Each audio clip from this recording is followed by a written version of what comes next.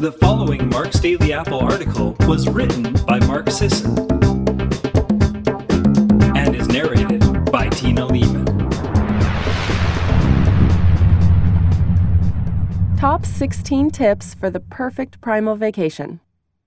When most people think about the perfect primal vacation, they're thinking about camping, rock climbing, surfing, trekking, scaling mountains, fording rivers, and generally being out in nature. There's some truth to that.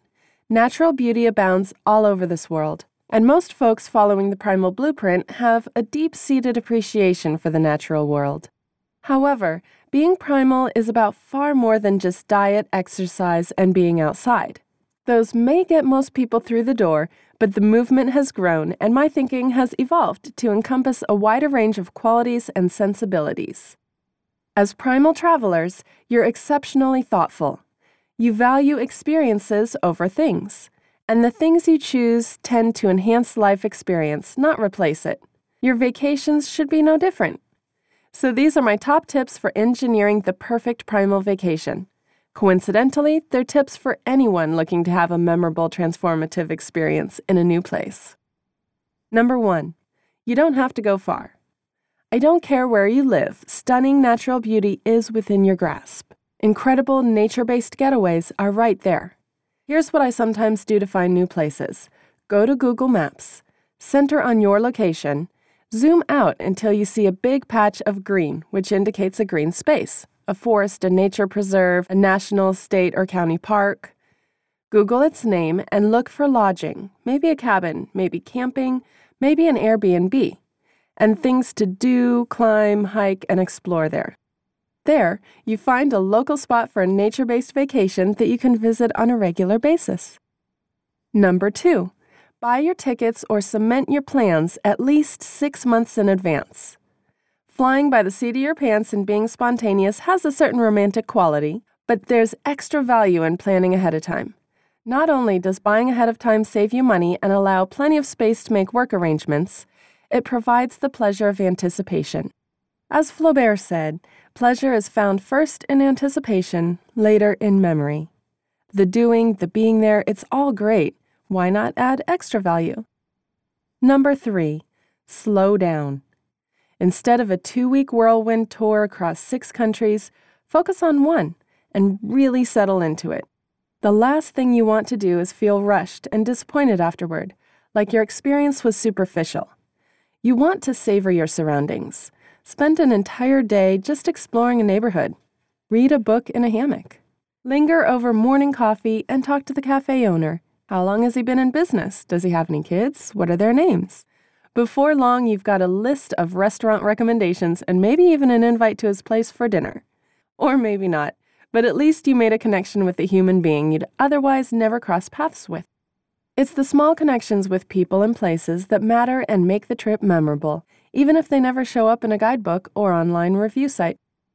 Number 4, avoid itinerary slavery. The skeleton of an itinerary improves a trip. Know where you're going to sleep, what kind of attractions are in the area, a list of great restaurants to try, and choose from the list in real time.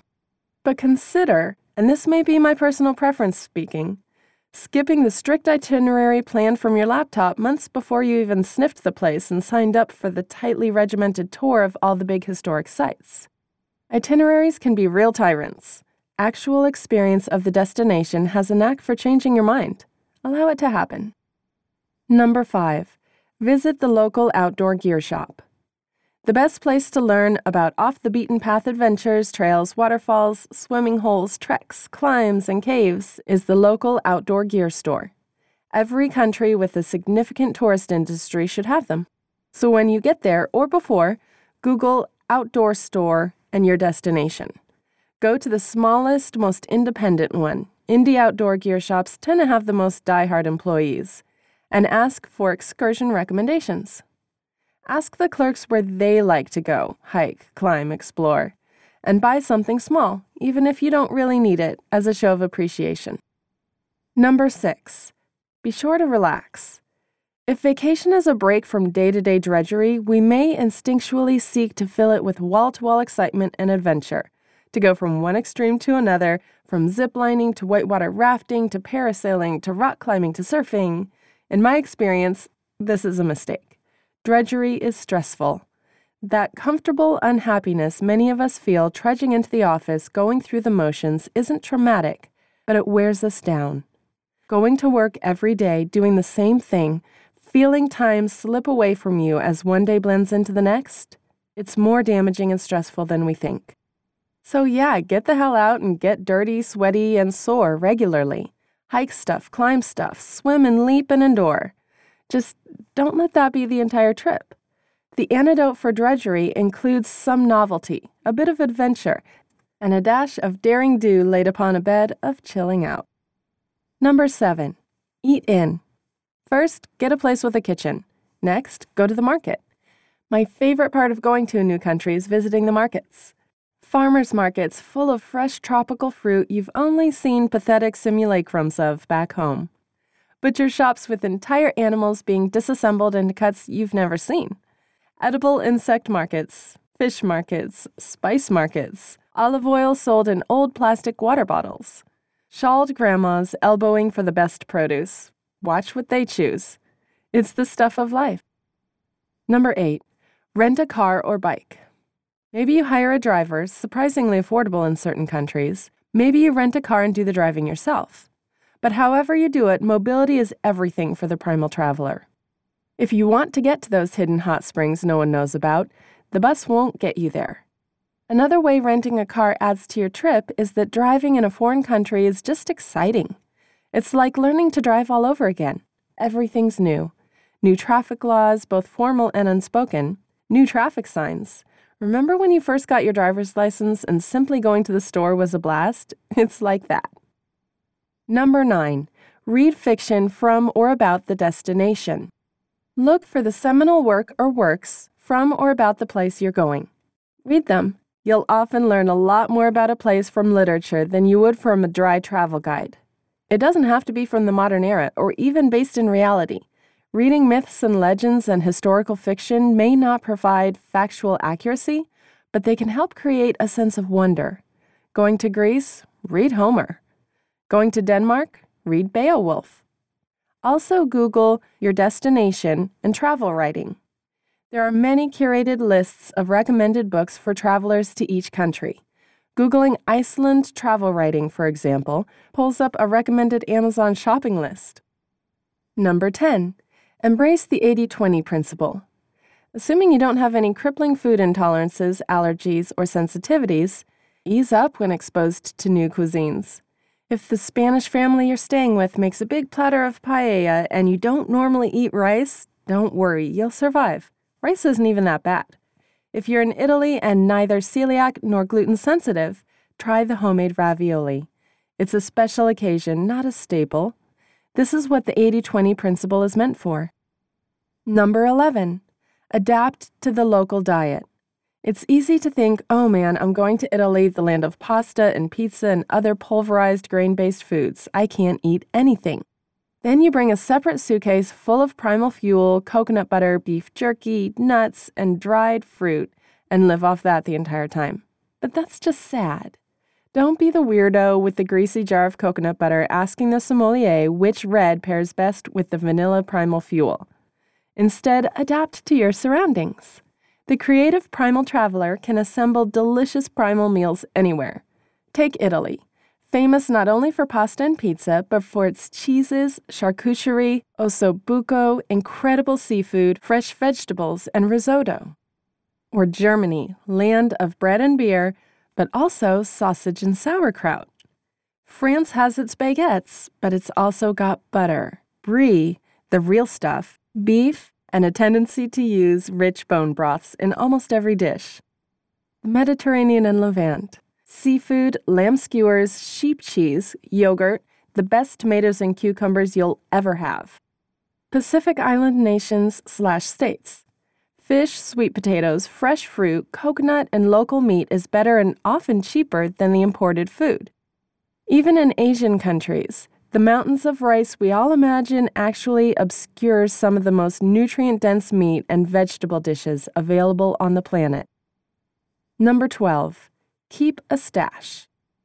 That said, keeping a stash of trusty Primal fare, such as Primal fuel, coconut butter, chocolate almond bars, beef jerky, nuts, dried fruit, canned sardines, etc., on hand is a good idea, just in case. Number 13. Choose walking-friendly destinations.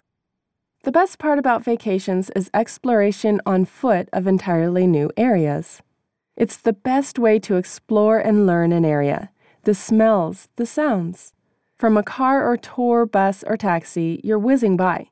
You miss the old tea shop down the side alley full of old men playing backgammon. You miss the smells and the sounds. You miss the opportunity to say hello to folks in the native tongue and trot upon centuries-old ground. Most of you guys are from the U.S. We're a young country. And yeah, we've crammed a lot of history into those few hundred years, but it's not the same as walking across the same stone streets where Roman soldiers marched.